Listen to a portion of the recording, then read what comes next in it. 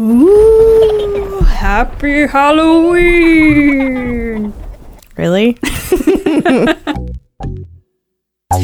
Oh, Angie and Jackie, sitting in a tree. KISSING. First came love, then came marriage, then came the baby and the... How are we gonna have a Step baby? 1. Find some sperm. That guy? Or this guy? Well, he works at a law firm. Step 2. You gotta stick it in you. IUI? IVF? OMG, WTF. 3. Obsess a lot. I'm gonna pee on this stick and I'm gonna watch the clock. Okay. Step 4. Repeat the first 3. I can't wait until we have a baby. The Baby Mamas Podcast. So, hey everybody, this is episode number 14 of the Baby Mamas Podcast, which is what, Jackie? It's about us trying to get pregnant as lesbians. Well, sorry, I shouldn't say lesbians, as two women. Sticking sperm in my vagina, cervix, uterus, and trying to get pregnant. So last time we left you, we had done our third IUI. Our ovulation was later than we expected it to be, but we ended up going in. We got the results from the blood test, which I will play right now. Okay, we are cooking dinner right now. Sausage. Listen to that. And my test results are in, my blood test. But we are 99.999% sure I'm not pregnant because I've been spotting. And so It's been a bit of an emotional couple of days, not in the best mood, kind of frustrated. So we're just going to look at the results and then we're going to move on and eat our dinner and drink cider, right? Mm-hmm. I'm so excited for cider. Mm-hmm. And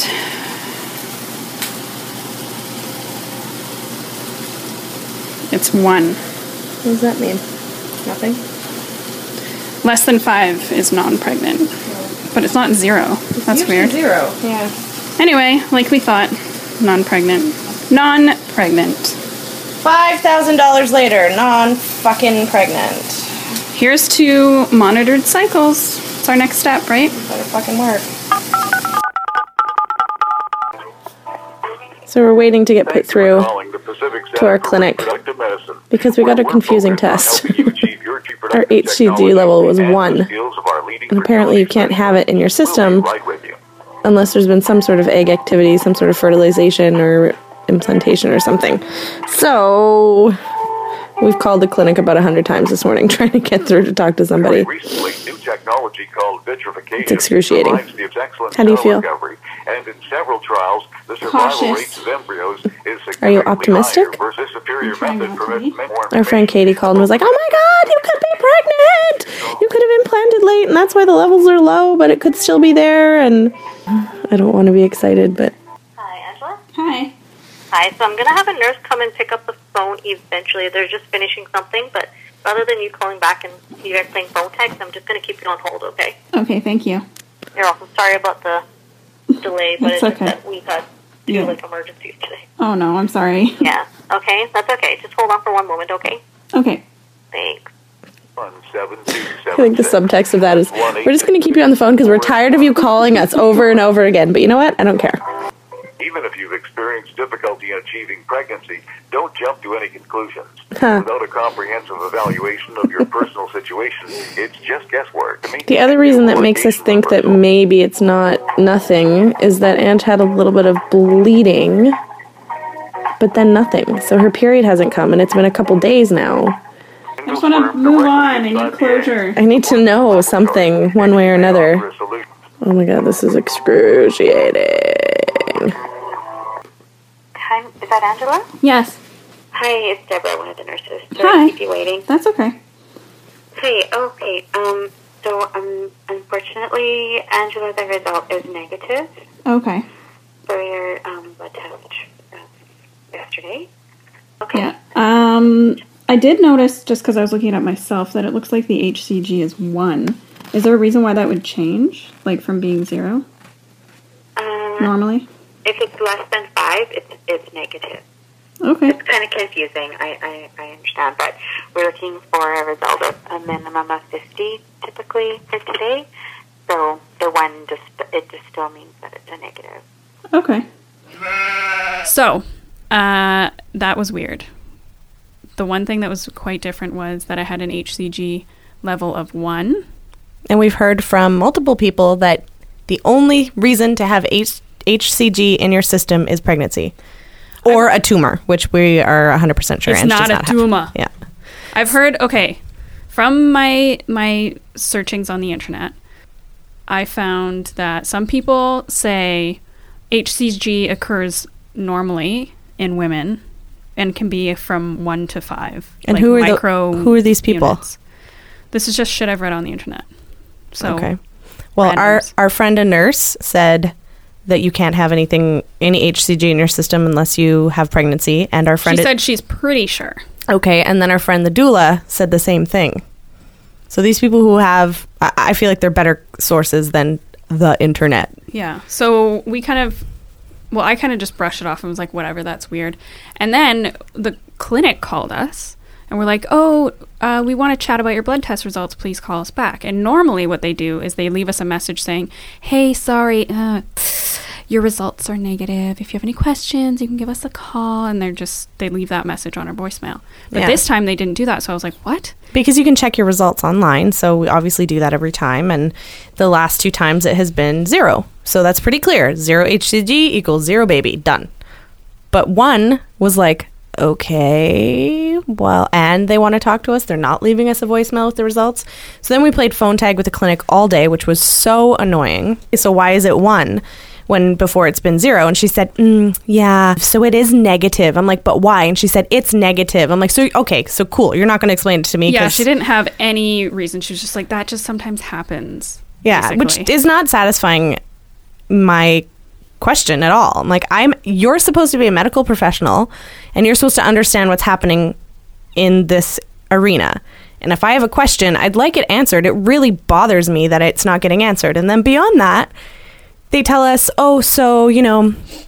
you can't actually do anything else. You were only authorized by the doctor to do 3 months of IUI. So we're like, okay, well, what's the next step? Well, you have to meet with the doctor before you continue on. Okay, when's the next appointment? Oh, it's like 3 weeks from now. I'm like, great. So you want us to miss the next month? I was so upset with that because it's like, okay, so you already knew this whole time. I didn't realize we were only allowed to do 3 months. I thought it was like, okay, so we'll go for 3 months and then we'll check in.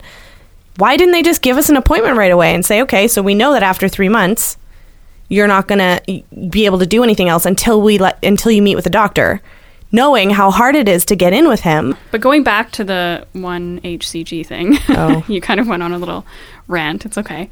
I think that they're really hesitant to talk about chemical pregnancies and that sort of thing because, I don't know, I feel like they're worried about women getting hysterical and things running away from them and getting too worked up about stuff, so they wouldn't even entertain talking about it. And it's also like, what are they going to say? But that's bullshit. I need to know what's going on. You need to know what's going on. And we needed to know because your period was completely different. You thought there was something wrong with you because you had so much pain and it felt different and it went on for longer. My periods are usually pretty painful. This was like a different kind of pain. It wasn't actually... It was less painful than my periods usually are, but it felt different in that it felt like my vagina had just seized up entirely. Mm-hmm. Not my vagina, my uterus. The whole thing was just like one big muscle spasm that would not go away, and I was taking ibuprofen, and it was different from cramping, which is kind of like a sharp pain that's like completely disabling. Like I was still able to go throughout my day, but it was just like this just the best way I can explain it is it felt like my whole uterus had seized. And so that was weird. And then my period is still kind of going on, but it's just like these little spurts of spotting, but it's like bright red blood spotting. And usually when you get to the end of your period, you know what, every single time I talk about gross stuff like this, I always think about Matt. How I know he's listening. Whatever, deal with it, Matt. You have too many sisters to not be okay with this stuff. So normally it gets like kind of browny and it just like because it's like the last bits of blood left in your uterus. Like it'll be like one big like spoosh of like bright red blood. I'll be like, what the hell? It's day 6. It needs to stop. It's also quite clotty and I don't know. It was different. So, and we have someone with some medical, knowledge about this kind of stuff saying like that sounds like a chemical pregnancy. And a chemical pregnancy is basically when the egg is fertilized and either it's not viable or it just doesn't implant for whatever reason. So your body's like, it's kind of like being a little bit pregnant. Yeah. And then your body just flushes it away and you just have a heavier period than you usually would. And like saying that to somebody is not going to make them, I don't know, maybe that would make some people freak out, but I'd rather know than not know, because knowing that makes me feel better about what was happening in your body. And also, if you've had a chemical pregnancy, often you're more fertile afterwards, which makes me even more frustrated about the fact that we have to wait now, because we still don't get to see the doctor until the 13th. Yeah, but I don't think that I'll have ovulated by then. I know, but that doesn't necessarily mean they'll get us in. They're really weird about it. We also have to figure out how to pay for more sperm, and we're like rationalizing that we should order 2 vials at once because you have to pay $100 handling fee each time, and the shipping is really expensive. So it makes more sense to buy 2 at once, but then it's like, oh, that's so much money. It's like, it's going to be over probably around $2,000 that we have to just come up with and pay off over the next couple months. What's the alternative? Exactly. To continue our lives of making soup and crocheting. So I'm not pregnant, fuckers. How did we handle it? I mean, there was one day that I was pretty upset. When I was just thinking, why would it happen? I don't think pretty upset is the right word. It was more like you crying and telling me that that you're the reason that nothing good happens to us because you have terrible luck and nothing ever goes well for you, and that you feel like I should be with somebody else because then I would have better luck and my life would be better. Well, that's probably true, though. No. No. And you don't think that my life brings in a significant... Oh, it definitely does, stress? But I don't think it has anything to do with this. It's not your life, it's your mom, right? I mean, that's sort of the big stressor, is your mom. She has nothing to do with your uterus, right? Yeah, genetics. Stress, anxiety. Well, I mean... But yeah, I guess so. But I mean, you saying something like that is like, okay, you want me to leave you and go find someone else so that I can be happy and you can be miserable? So if you're interested in Jackie, send us an email. I'm not interested. I have a wife who I love, no matter how neurotic and insane she is. I'm in this, babe. Even though I'm not wearing my wedding ring today, I'm totally in this. Yeah, all these women are checking Jackie out because they're like, ooh, there's no ring on that finger. I forgot it. It's so weird. I've never done that before. So what we're going to push for next month, I think, is monitored cycles. I don't think we have to push for it. I think that's the next logical step. It's about an extra $400 a month. So that takes us from around $1,400 to around $1,800 a month. Woo! Yay! And then if we're ordering 2 vials of sperm, that's closer to $2,300. No, because the cost monthly is still averaged out monthly. Okay. Just... Yeah. It's know. okay. You don't understand money or numbers. No, That's fine. I don't That's get it. That's my job. It's not like I feel hopeless, but I'm not hopeful. I'm like somewhere in between. I'm a little bit more hopeful. Despondent? No, I'm a little bit more hopeful. Like, I feel... I'm not convinced entirely that I did have a chemical pregnancy. Okay, but I think if I did... But if you did, that means we have the timing okay. And that means that things are working, right? That means that there's like some indication that we're going in the right direction. The thing that really bugs me is when people say, oh, you're closer, you're getting closer. I'm like, no, every month we're not pregnant doesn't get us closer to being pregnant. It's just more time that's gone by. That's the weird thing about statistics. I was having this conversation with one of my friends too, and she was saying, on average, it takes healthy, fertile lesbians 6 IUIs to get pregnant. And I'm like, okay, the timing changes every single time. So there is no average.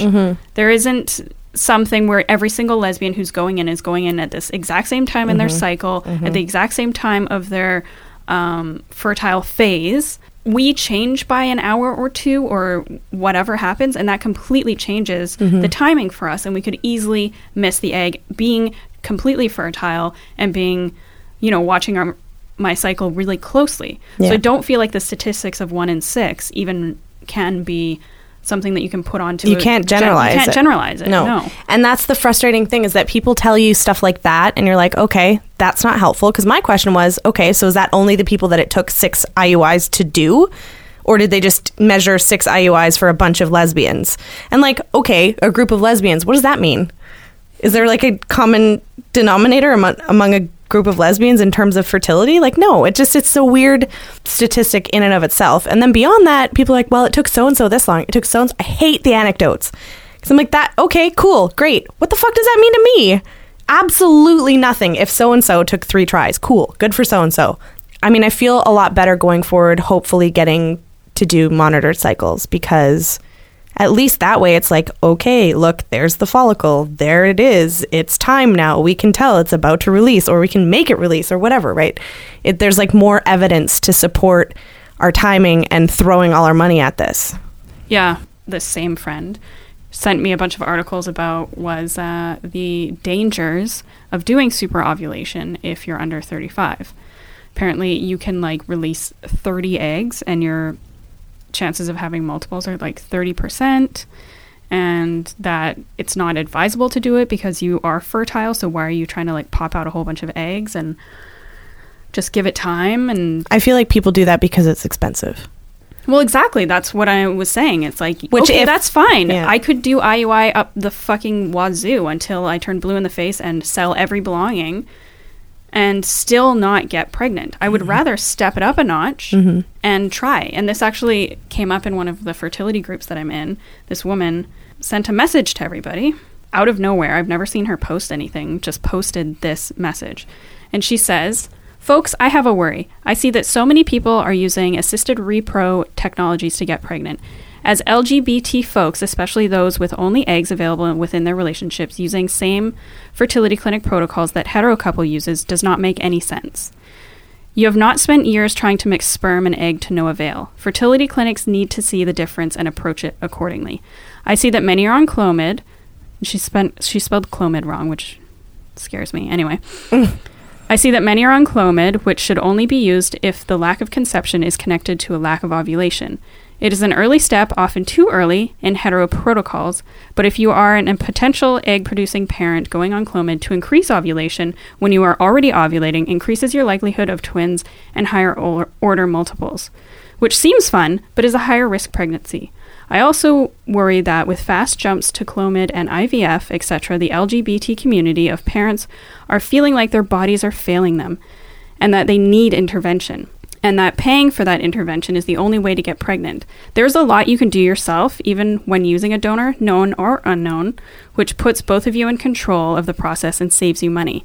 I say this as both a trying to conceive queer woman as well as a midwife who meets pregnant people often who feel like gynecologists got them pregnant and that they are in some way defective.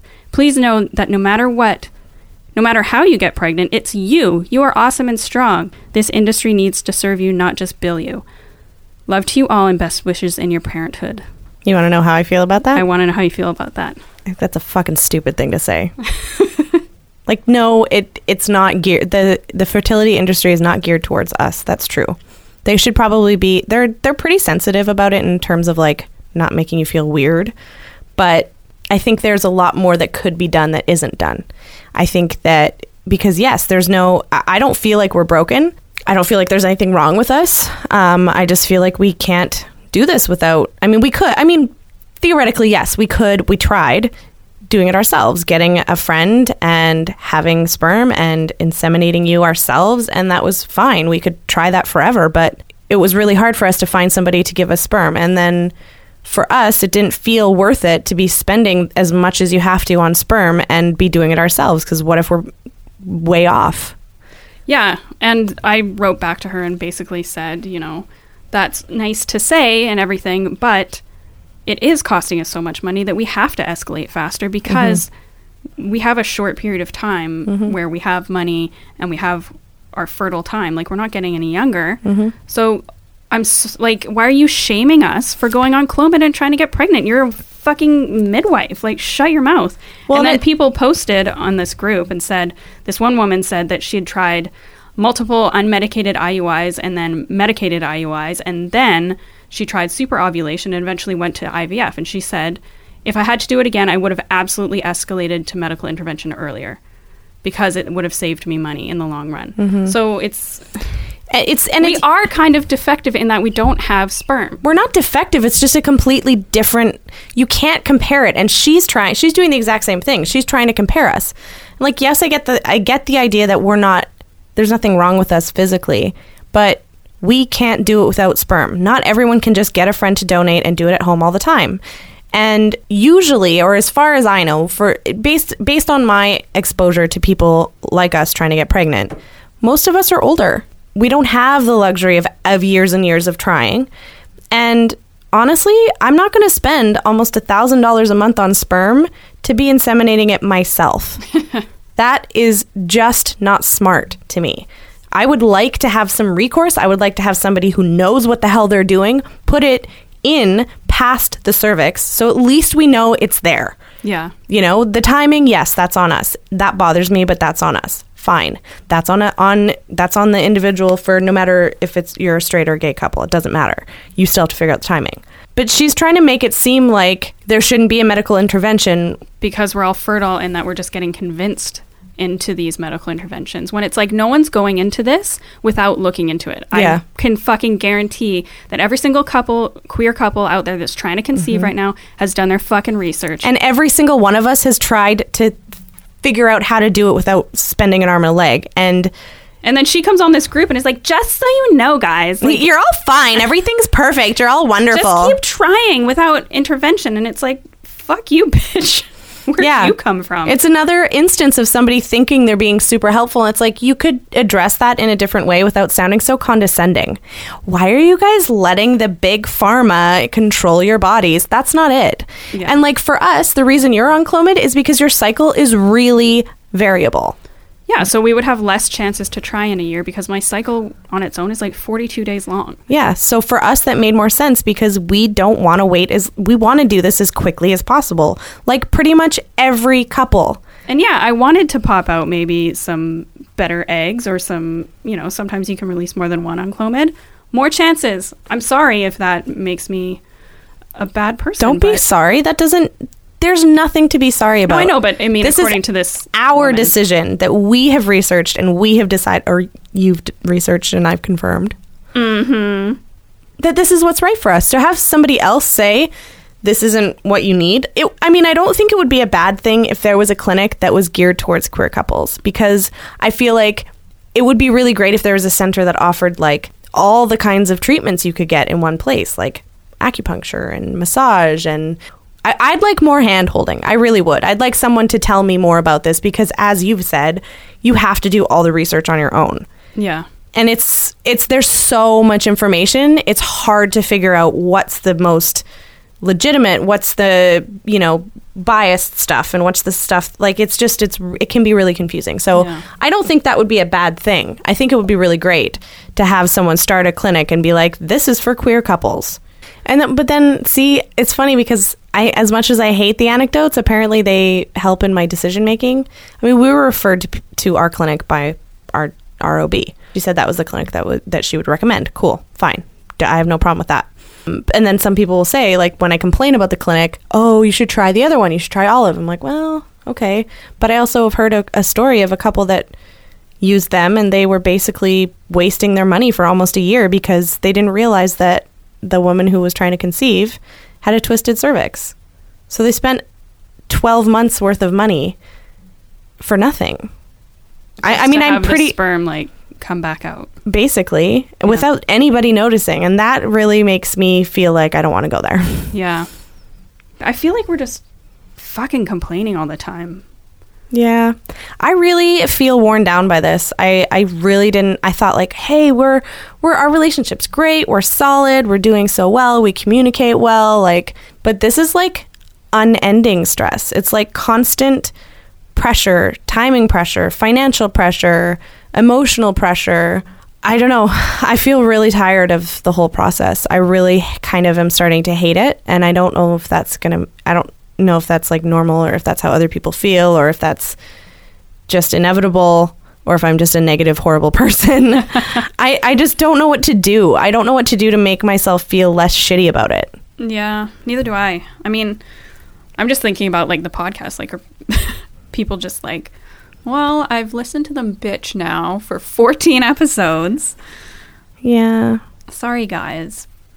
But that's, this is, I don't know how many times I need to say it, but this is like, it's the reality. And the reality for us, like, I didn't realize it was going to get this hard. I knew it would be a challenge. I really didn't. I don't think I actually believed that it would take us this long. And it just bums me out. Yeah. Well, next month, maybe November is always meant to be our month. So the budget stuff has been really challenging. It's almost Halloween. It's tomorrow. And Ange is going to go over to our friend's house. And she's excited. And she was like, oh, maybe I'll just buy some cheap beer. And I was like, yeah, no. She's like, really? I'm like, no. Like, we can't afford any extra dollars. We can't spend money on anything. We just can't. We can't go out. We can't go out for one drink. We can't go out for food. We can't get sushi takeout. Like, we can't do anything. It's really hard to, like, just say no all the time. Having to say no, and then your friends are saying, well, I'll buy you a drink. And you don't want to be that charity case where every time you go out, someone's buying it for you. And then people might start to think that you're just saying that because you want a free drink. And my office often goes out for lunch or for ice cream or for coffee and stuff like that. Mm-hmm. And I'm constantly having to be like, I can't go. And then generally someone offers to buy something for me. And it makes me feel awkward and bad because I'm like, I don't want you to buy anything for me. Like, I have my lunch. Me and Jackie are not eating out until we get pregnant. Mm-hmm. I know that going out for coffee is great for everyone, but I can't spend that $5. Yeah. And it's hard to it sucks saying that. Like, one of my friends came in from out of town and he was here. I don't know if it was last minute or what, but he was like, hey, you want to go for a drink later? And I was like, I didn't even want to say I can't afford it. I just said, oh, I'm really tired and I'm in the middle of making soup, which was true. I was making like 3 soups at once. But still, like, because that's what I do now because I have no life. I knit and I crochet and I read books and I make soup. It just sucks. It sucks having to say no to your friends all the time. And I feel like people are giving up on me because they're like, oh, she says no all the time. And it's like, I can't say yes. I can't justify $8 for a drink. I just can't. Yeah. You know, I can't. It's not worth it right now. And like, I have so much gray hair right now. I can't get my hair done. I am not getting my hair done until we're pregnant. So like everything on our life. Guys, my wife suddenly went from being 32 to 60. Just kidding. I love you. How very dare you? Just kidding.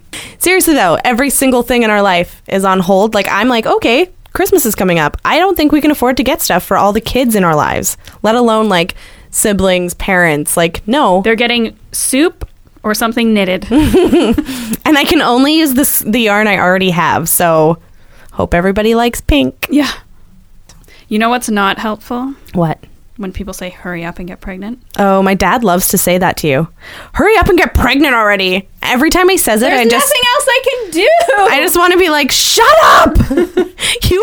Why don't you get pregnant, Dad? See how hard it is. Like, it's hard. And then today we were at my grandma's house where we had a lovely lunch of homemade soup and she taught us to crochet. Anyway, she was telling me that when she was trying to conceive, it took her 5.5 years and she cried herself to sleep every night. And I asked her, was there anybody to talk to? And she said no.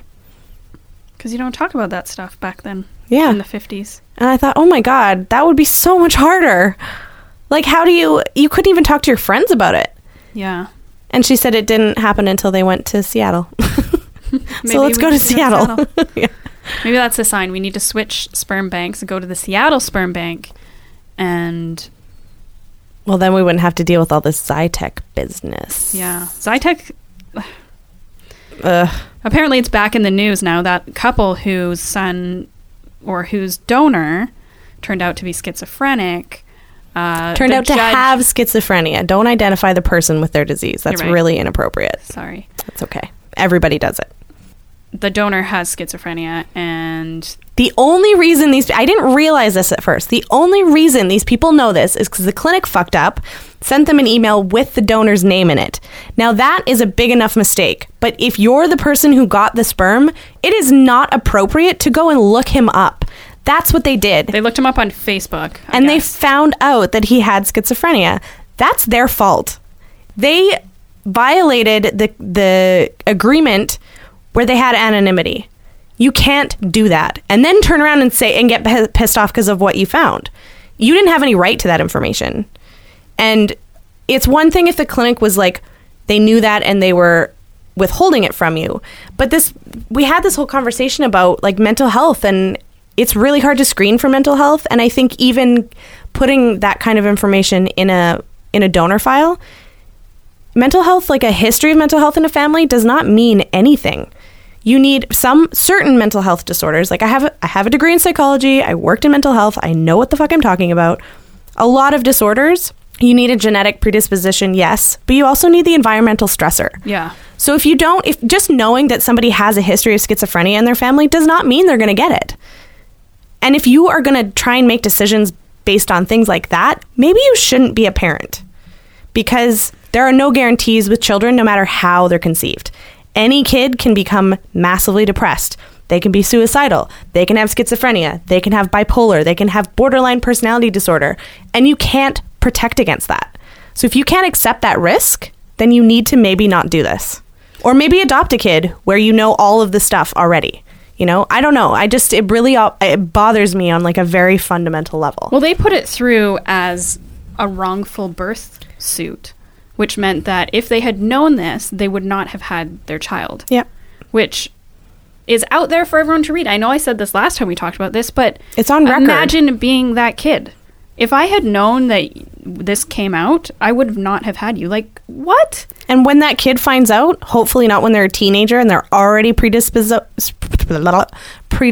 to be depressed, what the fuck is that going to do a kid? Oh, cool. You wish you hadn't had me because you think I'm going to be defective if I develop schizophrenia, which doesn't come about until you're 20-something in most cases. Yeah. Like it's so wrong. It's so wrong to me. Yeah, the clinic really messed up. They should not have released that donor's name. He was protected. He should have been protected. I wonder if people are going into getting donor sperm a little bit more naively than we are, because when I read this article, there was a whole bunch of Facebook messages of people saying, well, I didn't realize that it was that the donor had to tell the clinic all about their family history. And it's like, where else do you think they're getting this information? It's not like they're 20-something college boys. They're not going like, hey, go talk to my parents and go talk to my grandma and go talk to my aunt and uncle and look into their... They don't have access to their medical records. Yeah, obviously there's going to be stuff that you're not going to know about, and that's the risk. And it sucks being vulnerable like this and having that risk. But what's the alternative? Never having a child or adopting. Oh, well, the alternative is what people at work keep saying to me. Ugh, you should just get your wife to sleep around. No. Seriously? Seriously. There's people at work that have said this to me multiple times, and I'm like, yeah, so that wouldn't really work for us. And it makes me angry. Number one, we're not, it's so hard for me to vocalize how annoying and how that undermines my entire relationship.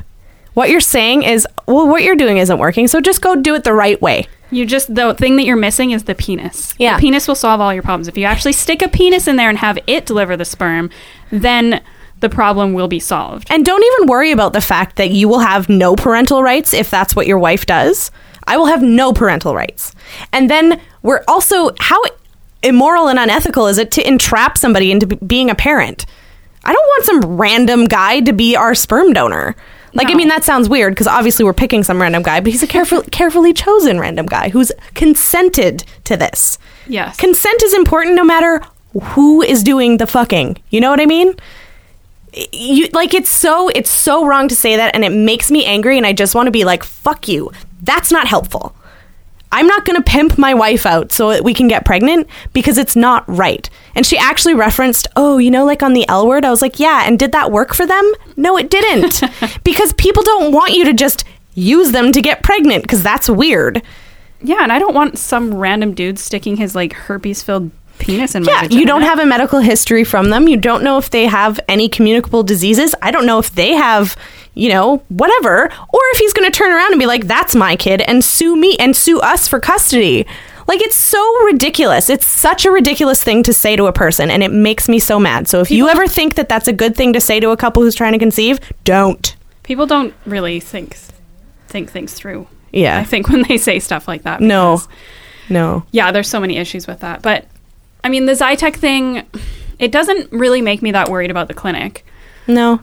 Because I still think that they did everything that they possibly could. If they were hiding it, if they knew, oh, this person has schizophrenia, let's not tell people and still put his sperm out there, then yes. Yeah, that's wrong. That's completely unethical. But I don't think that was the case. But that's what it seems like this couple is making it They're trying to make it seem like that, but I feel like they're in the wrong. I feel like the clinic should sue them, or the donor should sue them and say, you had no right to look me up. Yeah. You shouldn't have had that information. And yeah, the clinic fucked up by giving it to you, but you had no right. Also, they're they're also putting out there, he's a college dropout and he was arrested for stealing or something like that. So what? So many amazing people in my life are college dropouts. Like, some people drop out of college and then they go back and they're perfectly fine. Mm-hmm. Some people and there's no guarantees either. Like, you can have somebody donate, they'll be in their first year of college, totally gung-ho, have 8 million plans for their life, and then life changes. Things happen. You know, just because you've read this profile and you think he's going to be this person, he's going to change. He's going to do things. He's a young boy, practically. Most of them, yeah. So, yeah, they're going to become different. Maybe they'll go down a different path in the end. Maybe they'll die. It doesn't matter because he's not the parent. You're the parent. Yep. So why don't you just take responsibility for the choices that you've made in choosing an option where you don't have all the answers and you don't have a guarantee, and just raise the kid the best you can. That's your job as a donor parent. Raise your kid the best you can. The end. Yeah, and deal with things as they come up. You know, if your kid does start having mental health issues, be fucking thankful that you actually got pregnant. Yeah. Because some of us are still struggling. So we've had a lot of adventures in babysitting recently. Ange takes care of one of our friends' daughters once a week. I was talking to her and I was asking her, what's your mommy's favorite color? And her mom is like my best friend. We've been friends since I was 11. And she goes, pink. I was like, why is mommy's favorite color pink? Her mom's favorite color is totally not pink. No, she's definitely not a pink person. No. Anyway, I'm like, why is mommy's favorite color pink? And she goes, because it's beautiful. Yeah. And then after my friend got home and we were chatting for a bit about not being pregnant and blah, blah, blah, and I was complaining and being hopeless. And then later the next day, this bottle of wine gets delivered to our house. And I was so confused. And I was like, where did this come from? Did Jackie order this? Why would she deliver it? Like, why wouldn't she just pick it up on her own? Like, plus, that's not in the budget. And it's not in the budget. This is so weird. Mm-hmm. And then I found that there was a card and it was like a bottle of rosé. And the card said, pink because it's beautiful. Hang in there, guys. And it was from my friend. It was so sweet. Which was so sweet. It's awesome having somebody really kind of empathize and get it. Because I think she doesn't say stupid things to us. She gives us, you know, some anecdotal stuff and she's trying to give us some perspective, which is really helpful. So that day, Ange was homesick. She was having like just horrible pain. Couldn't sleep the entire night, really. So then by the time it came time to go to work, she was like, I can't go to work. And I was like up, just not able to sleep. It was horrible. So I was taking care of her that day, not Ange, the 2-year-old.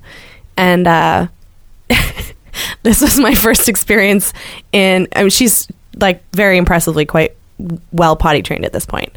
And so she had to poop. So she told me, no, I don't want you to come in. I'm going to do it by myself. I was like, okay, how about if I just put you on the toilet and then I'll leave you alone and then you can call me in when you're ready. Yeah, okay. So I put her on the toilet and then she just shut the door. And I was like, oh, okay, so you want me to stay? And she was like, yeah. And then she proceeded... I can't even tell this story. She proceeded to like...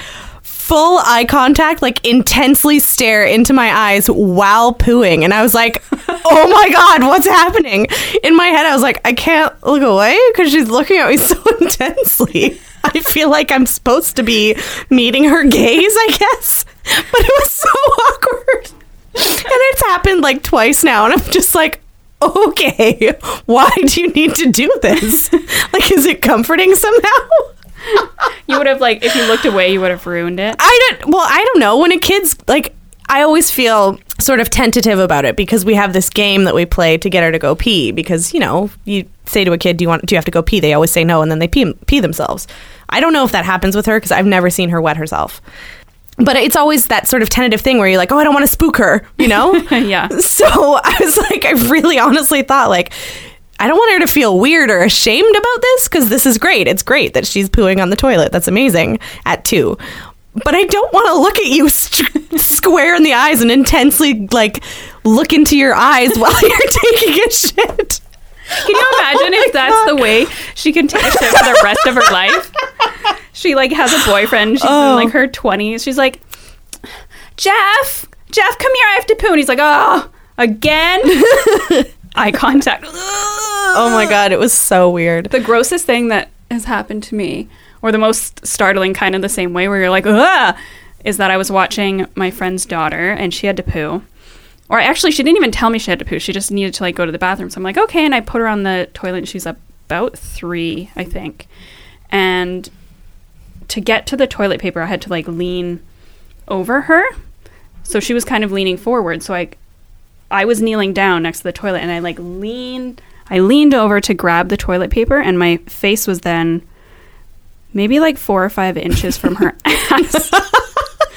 Just from leaning. And then all of a sudden this giant like adult-sized shit just comes out of her ass like inches from my face. And I was just like, ah! Like so startled.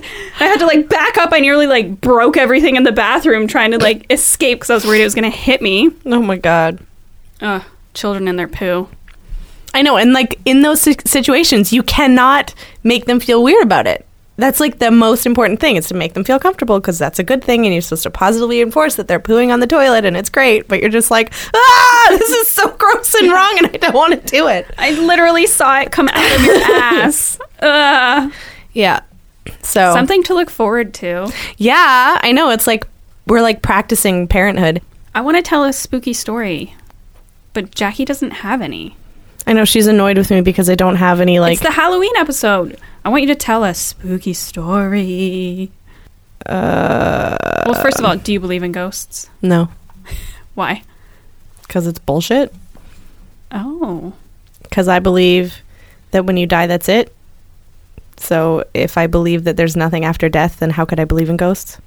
It's cognitive dissonance. Yes, I agree with you. But I still get creeped out during certain things. Like if I am walking in a spooky part of like a building and there's no one else around, you don't get that sort of like feeling of... Yeah, that's like, oh fuck, I hope some like rapist doesn't jump around the corner at me. That's like afraid of humans. It's okay to be afraid of humans. You never get like spooked out on like a ghostly level. Okay, I have one story of being creeped out, but I was much younger. This is before I decided or realized that I was an atheist. I went to see The Ring and got dropped off to a big empty house. I was completely alone. And The Ring really, like, that was probably one of the few scary movies that really messed with my head. Oh, it messed with everyone. Like, I think everybody has that reaction. Day, yeah. I haven't rewatched it.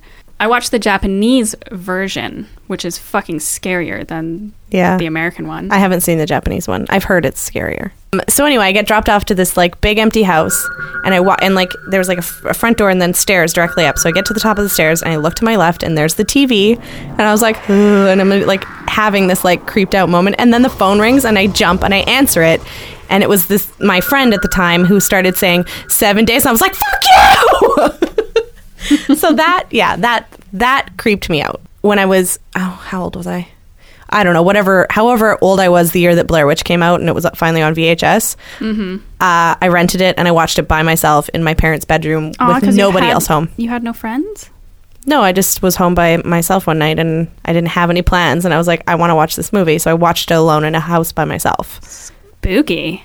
Didn't scare me though. Like, I don't know. Fuck you. Jackie doesn't get scared about I know it annoys Ange so much. I'm like, I don't know. It just doesn't like... Because I have the same views as you. I don't think that ghosts and all that kind of shit is real. Yeah, but I still get creeped out by stuff. Ange she couldn't even read The Woman in Black without me being home. I was like, you're a big baby. It was getting really creepy.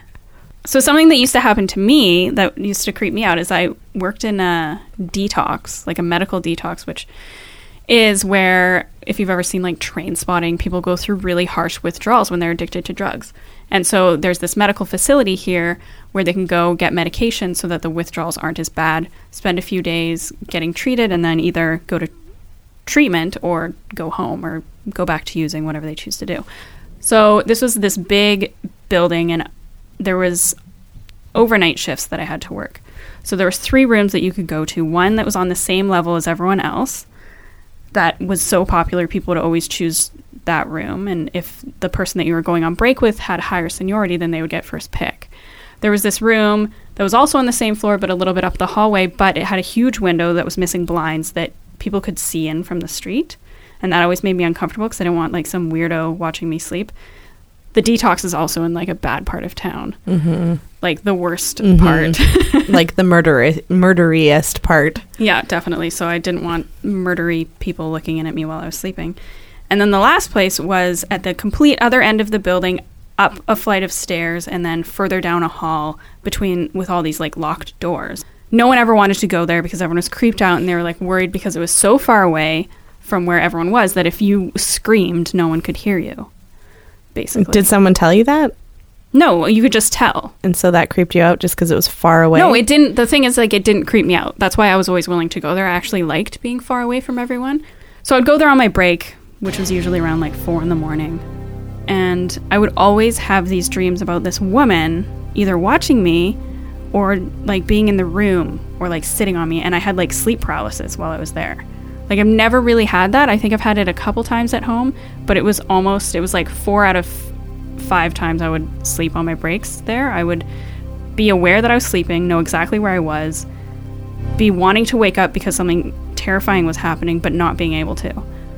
Being like, wake up, wake up, wake up, just wiggle your finger, just do that, just try and wake yourself up, scream, and I would think I was screaming, and then I would either wake up for half a second, look around, and then pass out immediately, or I would... That's so weird. Actually, like, jerk myself awake. So that's obviously proof that there were totally ghosts everywhere. No, and then one time, so like I said, you had to go through all these locked doors to get there, and like, who the fuck is in this building at 4 a.m. except for your coworkers? And one time I was sleeping, and I distinctly heard right outside the door, which was probably about 7 feet from my head, a huge bundle of keys drop.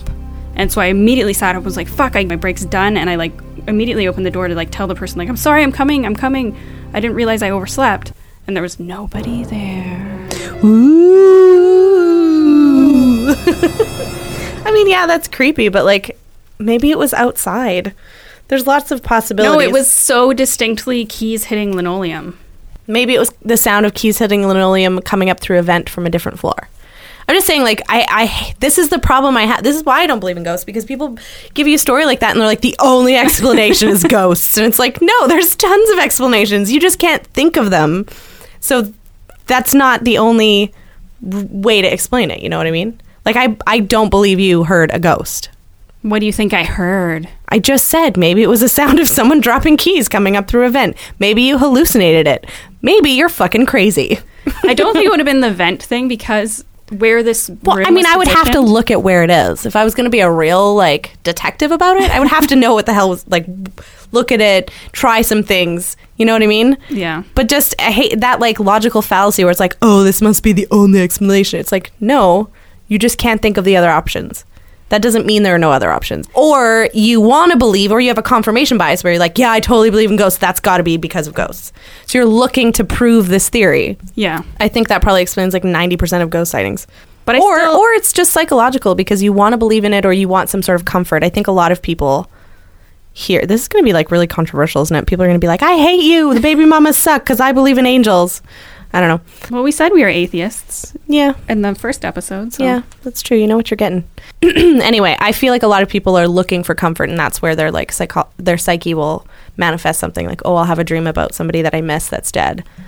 It's like, okay, that doesn't mean they're that still existing on some. Yeah, you're keeping them alive in your memory, but you will want to believe that they're there so badly that you actually start believing that they're coming to you in your dreams instead of just realizing that like you're just dreaming about them because you love them and you miss them. Yeah, I had a weird dream like that actually. One of the youth that I worked with overdosed and she died, and it was like months and months later. I had this dream and she was in it, and I was like, oh my god, hi. And I had this conversation with her, and I was trying to tell her like, you need to clean up your life, and I think she said something like, you know that I died, right?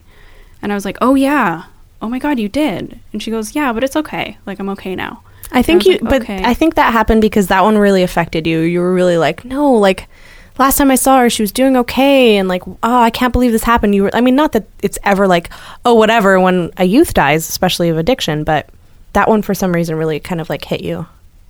Yeah, because she was, I don't know, we had a really good connection. And, yeah, the last time I saw her, she was doing really well, so I was, like, shocked when she died. And, yeah, it was just really sad. She was a cool kid. But it was, but like that's, some people would see that as like, oh, she was coming to you in a dream. I see that as like, you needed to kind of feel comforted about it. Yeah. Anyway, so all of that though, like just because in my rational real life, I don't believe in that shit, doesn't mean I don't love watching scary movies and hearing scary stories and like stories about ghosts and poltergeists and demons and all that stuff. I love it. I find it fascinating. I just don't believe it's real. What's the scariest real life thing that's happened to you? Not something spooky, but like something scary that happened to you that was real. I don't know. Oh my God, you're so boring. I know. Well, I mean, I've had a couple things cross my mind. A couple of them I don't really want to talk about, but there was one instance where I like hydroplaned and I was in my first vehicle was a minivan. It was really light. I think I had one of the seats out of it. So it was really like light. And it was super rainy and I was driving to school one day. My whole car just started fishtailing all over the road and I was like in the middle lane of 3 lanes. And I just like held on and I steered through it somehow and then finally came to a stop and I was just like, oh my God. And I looked to my right and I looked to my left. Both drivers on either side of me were looking at me like, holy shit. Because I'm sure they were like, oh my God, this person's going to run into me. Yeah. It was like a miracle. Not a miracle. I don't like that word. It was amazing that I didn't hit either of them or anybody on either side of me. So that was pretty scary. There was another car issue where I was leaving my house at the time and I was like not even like maybe a block from home and this person turned left in front of me without looking and I had to I spun all the way around to try and like not get hit because I had to like swerve out of this person's way and it was wet and my whole car spun all the way around, I think twice, and I stopped and I was supposed to be driving like an hour away to get to work and I was like shaking. I was like, no, I can't drive. So I just turned around, ran home, called my boss and was like, I can't come in today. I just about died. And it like that really shook me. There haven't been a lot of things in my life that have been really terrifying. And I think that's really, I'm lucky, but I don't have other than those 2 things, like I can't think of any kind of like near death experience. I mean, I was scared when I had pneumonia. I was scared of how weak and sick I was. I'd never been that sick and it was scary. I was scared, different kind of scared, but when your mom had the accident and you were kind of breaking down, that scared me. Because I didn't know I didn't know what to expect out of you anymore, so that was scary because I didn't know how if you were gonna like completely fall apart and that was gonna be it, or like I was gonna be like that for the rest of our lives. No, I just like I didn't know what was gonna happen. It was completely like uncharted, and stuff with your mom is always really sensitive and really hard, so that was scary, but like that's a whole different kind of scary. I think something pretty creepy that happened actually when my mom was in the hospital was she was in the ICU for a really long time. So she got hit by a car, broke everything. Like, I'm not even joking you. Every single thing in her body. Everything from the neck down. Yeah. Basically. The only thing that wasn't broken was her skull. But she banged her head a bunch too. So there was like contusions and cuts and huge concussion and everything. But literally every other bone in her body was broken. So she was just right out of it. And she needed help breathing, so eventually, after a few days, they put in a tracheotomy, which is a tube that goes not through your mouth, but through your neck. Yeah. That then helps you. Apparently, it's less invasive and it's easier for people who are going to be on ventilation long term. So she was on that, which meant that air wasn't passing past her vocal cords, so she wasn't able to talk. Which was so nice. It was, but then you'd go and see her and she'd be babbling away, not realizing that she wasn't making sound because she was so out of it. So she'd be talking, and you'd be like not able to understand her, and it was frustrating for her, but she was just babbling nonsense anyway because she was on so many drugs.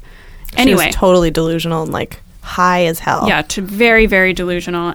And they would take her out of bed and put her in this chair for a certain amount of time every day to try and build up her muscles, and it was just better for her to avoid bed sores and that kind of thing. It's part of the like rehabilitation process. They do this with, I didn't even realize this was a thing, but they have to like use this whole lift to get her into the chair, and then she had to be strapped down because she was so out of it. So the risk, obviously, is she could pull out her breathing tube, she could pull out her IV, she could pull out anything, right? She could do tons of damage. Yeah. So they have to tie her down, which is pretty upsetting to see somebody that you care about in that state tied down, and then she would fight against it because she didn't really know what was going on. So she would be ripping against these restraints that she had, like leaning forward and pulling her arms up against the restraints and trying to get out, and I'd have to just be like, Mom, it's okay, you've been injured, just sit down, just relax, and she'd be saying help me, but not making any noise, and like her eyes looked terrified, and she would be fighting against this. And then one time, she couldn't speak, but somehow she managed to say, in the croakiest, creepiest voice that I've ever heard, she's pulling against these restraints, wild-eyed, and she says, "I'm gonna die tomorrow." And I was like, oh my God. And then was mouthing, "Help me, help me, help me." Mm-hmm. And that was probably one of like the most scariest moments of my life, was just hearing that voice come out of her when she's not able to speak, and then saying to me, "I'm going to die tomorrow," when she's in this situation where she might. Yeah. And then imagine if she did. That would have been like so crazy. But it was like something out of a nightmare. Yeah. It's really common, I think, for people in that situation to feel like they're being held against their will. And that was really hard to see her like that, even though she's not, you know, the nicest, easiest person to get along with. Nobody deserves to go through that. It was horrible. It was really awful. And she would, do you remember she kept saying, like, she kept pointing to like that person over there, and there was never anybody over there? Yeah, or she would be staring at the ceiling, like very concentrated, as if she was watching or looking at something that was really weird. Like you could tell the way her expression was just like, what is that? And she'd be staring so intently at the ceiling. And she thought, one time she told me, I was asking her, I would always ask her questions to try and figure out what she was aware of. So I would say like, "Mom, what happened to your leg?" Because she had this huge scar on her leg from the surgery. And one time she said, "Oh, was this when she was still mouthing words?" This was when she was still mouthing words. Yeah, so she couldn't actually talk. You were just trying to like lip read. She said, "Oh, I had a giant cyst." And I was like, "You had a giant cyst?" "Yeah." And it grew, and it got bigger and bigger and bigger. And then it popped, and all this black tar went everywhere. And then I slipped on it, and I hurt my leg. Like, what the fuck? Yeah, like, where'd you get that from? It was really interesting from like a psychological perspective, because her brain is working so hard to put the pieces together. Yeah. Even though there's like serious blackout moments, I'm sure. And she like still to this day does not remember exactly what happened. No. And she doesn't remember the first like probably 3 months of her hospital stay. No. So it was like really weird watching the way her brain was making sense of things. Yeah. It was kind of off-putting sometimes. It was off-putting, like, and it was sometimes a little creepy because of that. Like, I had a giant cyst filled with tar. Like, whoa. What? That's just her brain, like, making stuff up. Like, was she just in a state of nightmare the whole time? Who knows? But I guess it's a good thing that you don't remember it. They call it ICU-induced psychosis, I think. It's just the blood, the dehydration, the, like, everything that you're going through, not moving, not having different things to look at. Yeah, lack of stimulation, lack of, like, just everything. You're, like, in sensory deprivation almost. Yeah. And you're seeing people that you don't recognize, so, yeah. So, yeah, that definitely lent itself to some creepy stories. Well, there's your Halloween story, guys. Your Halloween story is just your mom. Oh, lordy. I love you, Mom. So, how about some spooky Halloween names for a baby? Ooh, like Wednesday? Ooh, Wednesday would be good. Actually, Wednesday's kind of cute. Why is it Wednesday and not like Thursday or Friday's a name, isn't it? Because Wednesday's the worst name. I mean, the worst day of the week. Tuesday is... It's a name. Tuesday's a name. There's some celebrity, I think, whose kid is Tuesday. There's also a character in the Buffy the Vampire Slayer series who's Tuesday. What about Monday? No. Nobody likes Mondays. No. So it's a terrible name. What about... September. Yeah, what about month names? June? August? June's pretty common. August is common. April. January Jones. May is just like a name, though. Do you think you could name someone February? You could, legally, like it's possible, but why? Do the podcast at all. The Baby Mamas Podcast. Don't forget to review us in iTunes. 5 stars. Whee!